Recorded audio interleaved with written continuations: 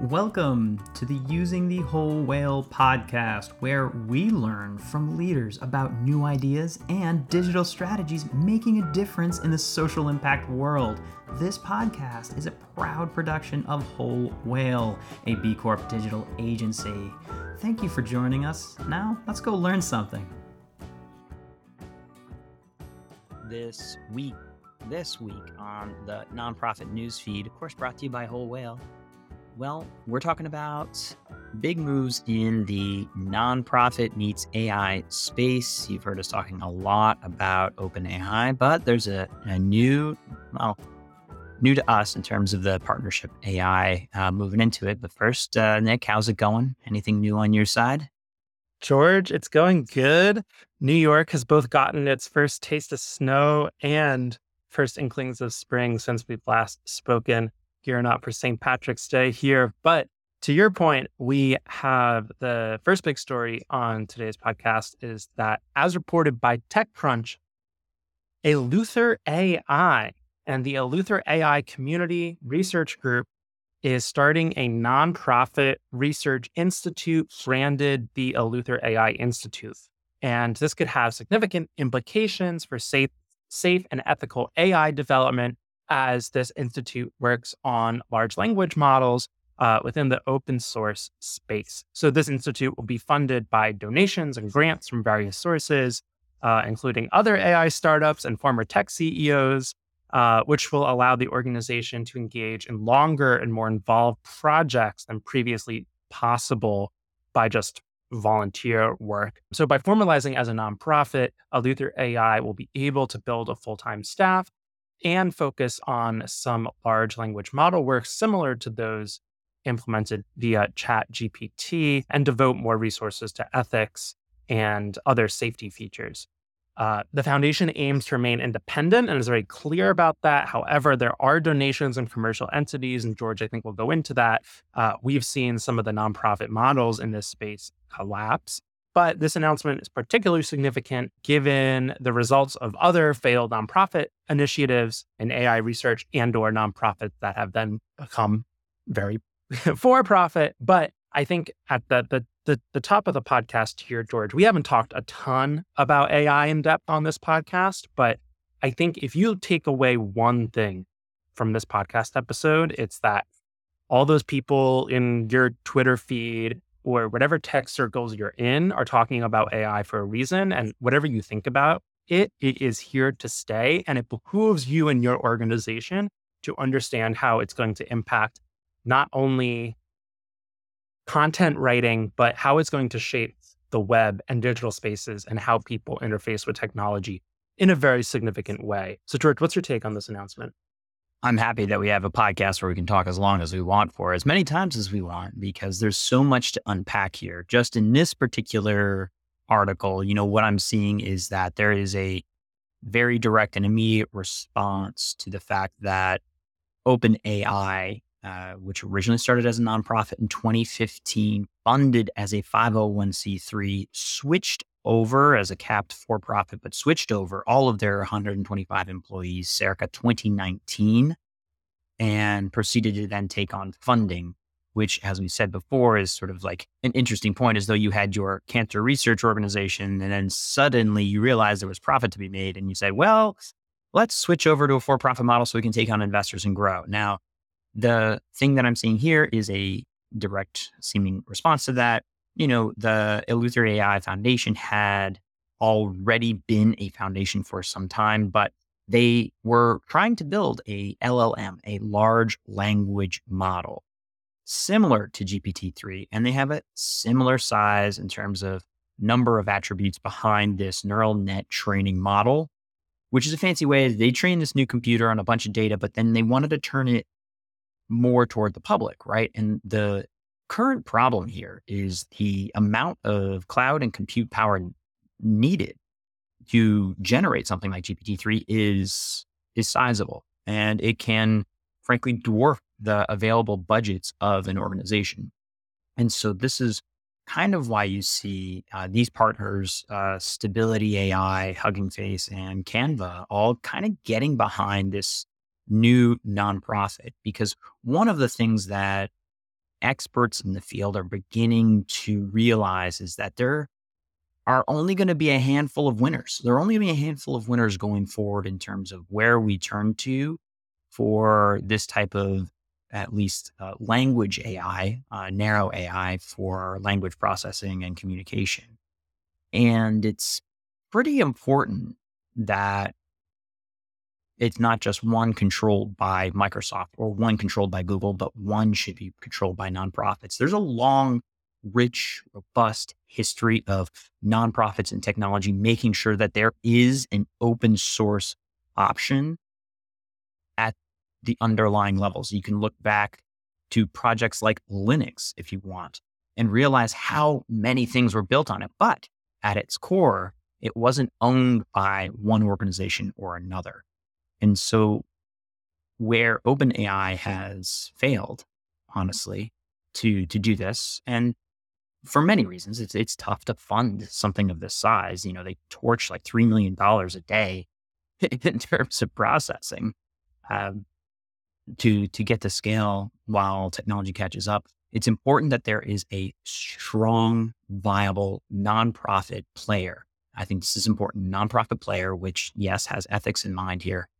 And for nonprofits, we're going to cover that. Is this, is this a fad or is this the future type of piece? And right now we are in the wave of sort of both, and it's hard to parse that out. And, coming off of a crypto wave of hysteria of being like, if you're not on the blockchain, you don't exist. Well, this is different because of how much the point of contact, the interactions with your day-to-day are fundamentally accelerated. So it's saving time and improving and increasing output when done correctly. And I'll just leave it there. Yeah, George, I think you bring up a great point. I think there's so many different threads here. But to your point about the nonprofit model really benefiting open source knowledge of how these systems work, how they can be used for good and how they can be used for bad. Like it's clear, like all technology has both benefits and potential harms. The Eleuther AI community on their About page says that at Eleuther AI, we believe that these technologies are both highly promising and potentially dangerous. However, quote, we firmly do not believe that decisions about the future of these technologies should be restricted to the employees of a handful of companies that develop them for profit. Research into interpretability and alignment is of the utmost importance for AI governance. As increasingly powerful machine learning systems are being developed and deployed, it is crucial that independent researchers are able to study them. We therefore ask to see advanced access, ensure ability to sturdy models are not restrictive, and educating the general public as well as researchers and academics alike about the capabilities, limitations, and risks with these technologies. George, something that I do in kind of a side project is I think about benefits and harms of social media as a technology that's kind of shaped the world, both in really positive ways and in really negative ways. And I think that this kind of technology comes with similar benefits and risks in different ways. And I think what makes me excited about this particular project is just the acknowledgement that the sooner that researchers are able to access this kind of technology and study them and potentially offer remedies for some of the shortfalls of this technology and study its impacts on people and planets and societies, which is what social media has had. Social media has dramatically changed our societies. And I think this technology will as well. The sooner researchers are able to go in and really be able to understand both the technology and the way that it can interface with various different contexts, the better we all are. So this is a really exciting project for that reason. Yeah, I'm so like on the wait list. I'm here for that. I think coming back to what nonprofits should be paying attention to with, as you said, the destructive potential of social media. We saw it fold. We saw it happen. We saw the early days where the strategy for nonprofits was let the intern manage the Twitter and Facebook and Insta and what have you. And that evolved into full-time positions, roles, communication adoption. That is what I kind of see right now at its infancy. Right now, at many nonprofit organizations, there are entry-level employees coming in fresh out of college where they were using these tools to write their papers and augment their work, now about to apply that in whichever way they see fit to produce content for your organization. What I want to give you pause is that using this tool without guidance is akin to the way we let a generation ago, a lot of young people operate social media messaging. The truth is there's the right way and wrong way to use this tool. And just because you've used it once doesn't mean you are an expert in it. What's more, it's developing. The question of ethics and bias in the system are undeniable. Bias in, bias out. This is trained on indiscriminate amounts of data from conversations, articles, and communications on the internet, which is disproportionately written by people of power, people of certain dissents, and that bias is baked in there. How do you operate on top of that platform is important. And I'll say for us, we're working, and this is just, a shameless plug for us trying to get as many nonprofits adopting this technology as possible. We're working with our clients and partners and friends on how you custom build and purpose build not only the tool, but the process by which organizations use and implement this. I have one other thought, and I shared this. I was actually at the Fundraise Up conference in New York last week talking about AI. It was a lot of fun to be there. And the thing I tried to land with at the end was the following stat. There is one of these tools out there that are built on a GPT model called Jasper AI. And they were in their marketing and communications sort of boasting about the fact that roughly 15 billion words were created on that platform via AI in 2022. Just 2022, 15 billion words were created.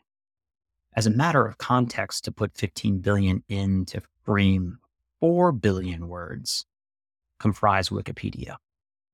And so, Nick, to your point about what the potential destruction is here, is the capacity for mis and disinformation is becoming exponential. When this tool is put into the hands of somebody who doesn't have the best interests of the public in mind, and frankly, all I can see as the solution to the fact that a genie has been let out of the bottle is to make sure as many nonprofits know how to use this genie to accelerate their work and output to counteract that. Yeah, George, I think that's well said. I've nothing to add there. I think this is something we're going to be continuing to talk about on this podcast. And as a matter of fact, we are going to keep talking about it on this podcast even, because our first story within the summary is news related to this. And that is this comes from Tech HQ, that open prices have leaked and that they are no longer a nonprofit. As we've mentioned, OpenAI moved away from that nonprofit model. But the company is now releasing prices for GPT-4, so kind of like the most up-to-date API accessible language model, and pricing is coming in hot at over $200,000 for license access to this. So it's kind of another data point in some of the exclusivity around understanding how these tools work that Eleuther AI is combating. But again, just another kind of data point here on the OpenAI side. George, what's your take on this?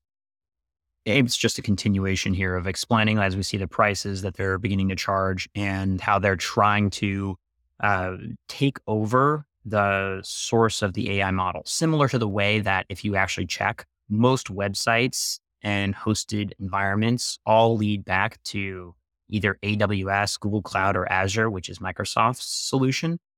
And they're racing to get this built into, your email, your project management stack, your communications level. They're trying to get their API adopted by as many people as possible and enterprise level things to build it in as the go-to source, right? This is what we saw with cloud computing. And this is AI on demand, and this is how they are directly monetizing it and as fast as possible. Because the interesting thing here is that they don't see the actual underlying tech as defensible because of the way that, papers have been published and the understanding of the way this is trained. And not to overcomplicate it, but we're just using words like large language model, neural net, and an approach of machine learning that's been around for a while, but they just finally put it together in a very dynamic way. I think, you know what, I'm going to package a lot more of this. You enjoy listening to it. Let us know. We'll have more episodes. I intend to chase down some nonprofits that can speak eloquently to this problem as well, because it is going to be this year and year to come strong. Absolutely. We'll put a pin in that, but absolutely we'll revisit this down the road. But George, I'm going to take us into our next story. This comes from the esteemed The Nonprofit Times. And the title of this article is ESG Investment Returns Getting Questioned. And the Nonprofit Times is reporting that a new report in the annual Endowment and Foundation Survey from CapTrust Financial Advisors talks about nonprofit boards are beginning to question the value of ESG investments. ESG stands for environmental and social governance. It's kind of marketed as you would as a socially responsible investment portfolio option, but it would seem that ESG impact and mission aligned investing fell 1% during 2022 to 37% among these nonprofits with endowments as markets overall fluctuate. The article does say that ESG investing is here to stay, and but does talk about the limitations of investing in ESG funds because of potential market risk. George, we've talked about ESG on this podcast before. I think we're both of the mind that there's a little bit of a greenwashing marketing lingo going on there. ESG funds aren't always exactly what they purport to be, even though socially responsible financial investing on the surface does seem like a good thing. What do we take away from this? We're starting to see a little bit of the hint of, in just raw numbers, the skeptical nature of, will this return on my investment, our ROI? We're talking about a bundle of companies that had been branded and certified by the powers that be in terms of whether or not you're ESG. Now, as that, continues and you're looking at it, yes, we have this idea that like, okay, we can put our money into this and realize that we're ESG forward. My critique at the moment, and at some point will have somebody who can really sort of challenge or align, is that I don't love this idea of utilitarianism merging together E, S, and G in this way, and then saying, hey, here's an investment strategy.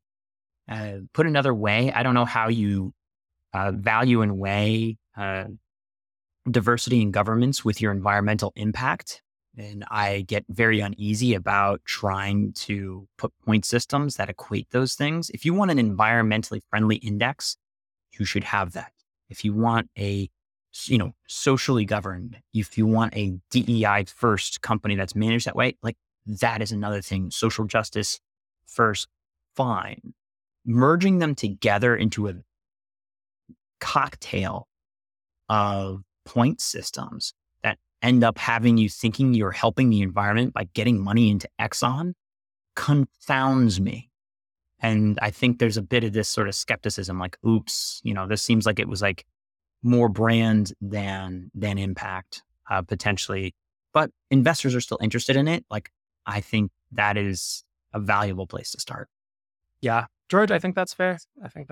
I will say, for those especially interested in this, look to ESG as being a point of political contention in the upcoming political cycle. Certain folks would tell you that Wall Street has completely gone woke, and I won't get into that. But I think people who look beyond the numbers might be a little skeptical of that argument. But moving along, we want to highlight this from Fight Colorectal Cancer. Full disclosure, Fight CRC, Fight Colorectal Cancer, is a beloved whole whale client. The White House has declared March as Colorectal Cancer Awareness Month. So this comes via proclamation from the Biden administration, signed by President Joe Biden, First Lady Jill Biden, and Vice President Kamala Harris, recognizing their continued support in the fight against colorectal cancer.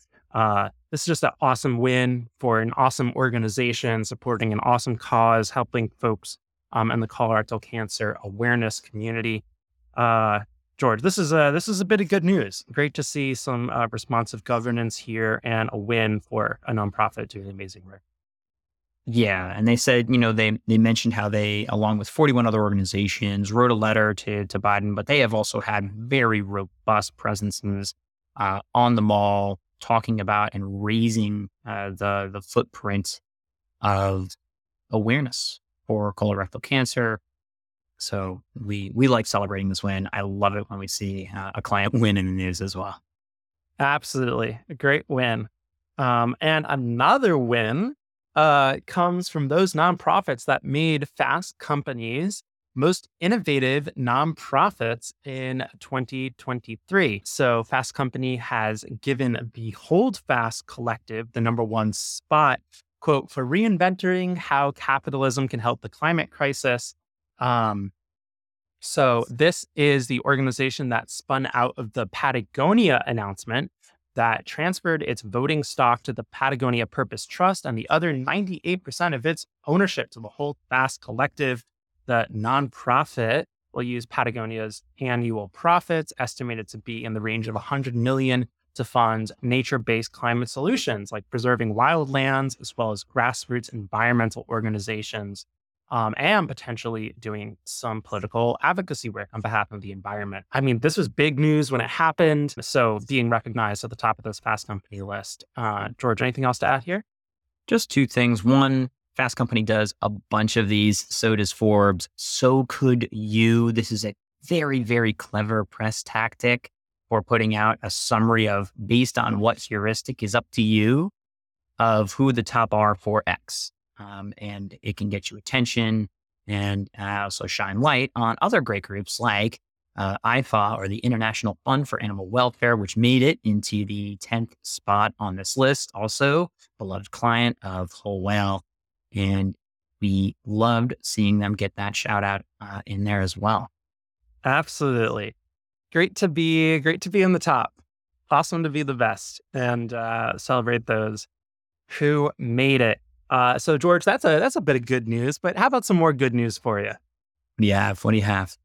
All right. I have a feel good story, and this one comes from USA Today, and it's about how a 12-year-old's nightlight nonprofit helps foster kids. So Amelia Lisau, who's only 12 years old, has created a nonprofit organization which helps provide nightlights to kids in the foster care system.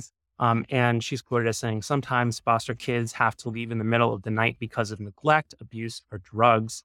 Said Amelia, who is now in the 6th grade.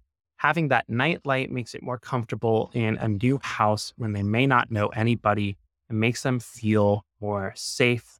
The middle school that she attends has raised enough money to donate more than 500 nightlights to foster kids across Arkansas, according to the organization. And the organization says it's reached all 50 U.S. states and 9 countries.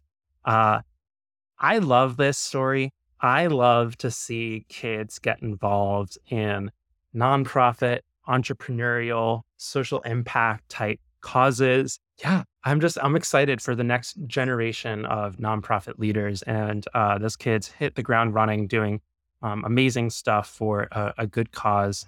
Getting nightlights to kids who need it. And it's those little things, those little tokens, I think, that sometimes can really help someone acknowledge what they're going through. And we at Whole Whale, we work with some phenomenal organizations helping foster kids as well. So this is a cause that's near and dear to our hearts. So just an all-around good story. And I would say, to put in the back of your mind, this is the net result of listening and responding and working hand in hand with your community and understanding what those tiny things are. Because when you look at a child in the foster care system, what you see can be different than the reality there. And those small interventions can actually help people be seen and make the bigger difference. So I challenge you. What is your nightlight? What is the nightlight at your organization? What is that small thing that lets your stakeholders be seen that would have been missed had you just been looking at a sheet of numbers, which I'll just be honest, I love me a sheet of numbers, but I also like nightlights. I want to do a final note here that we've got an upcoming Google Ad Grant training. We do this one time a year because, frankly, it takes a ton of work because our team works alongside select nonprofits and organizations that are interested in working hand in hand to go from 0 to 60 on unlocking the Google Ad Grant 10K a month. We show you exactly what we have done and do and have learned as an agency and build that capacity into your team. We have, as of recording, I think 10 or 11 spots left, and that's it. We cap the top, and that starts the week of March 20th. It is coming up. I would recommend you at least take a look at it to see if it might be right for you or someone at your organization. And finally, Nick, a really critical question. What? No. What prize did the nonprofit organization that actually invented the knock-knock jokes win? Do not know. The Nobel Prize. Oh my God. It's good. It's really, I'll let it sit. I'll let that ring. All right, friend. See you out there. See ya, George. This has been Using the Whole Whale podcast. If you want to keep learning more about these topics and others, head on over to wholewhale.com/university to keep learning with us. Thanks as always to GregThomasMusic.org for his tunes that underwrite our tracks. They're fantastic. Hope you're doing well, Greg. And just a reminder, subscribes really help us on any platform that you listen to us on. Please give a thought to click and subscribe and maybe even a comment because we like hearing from you.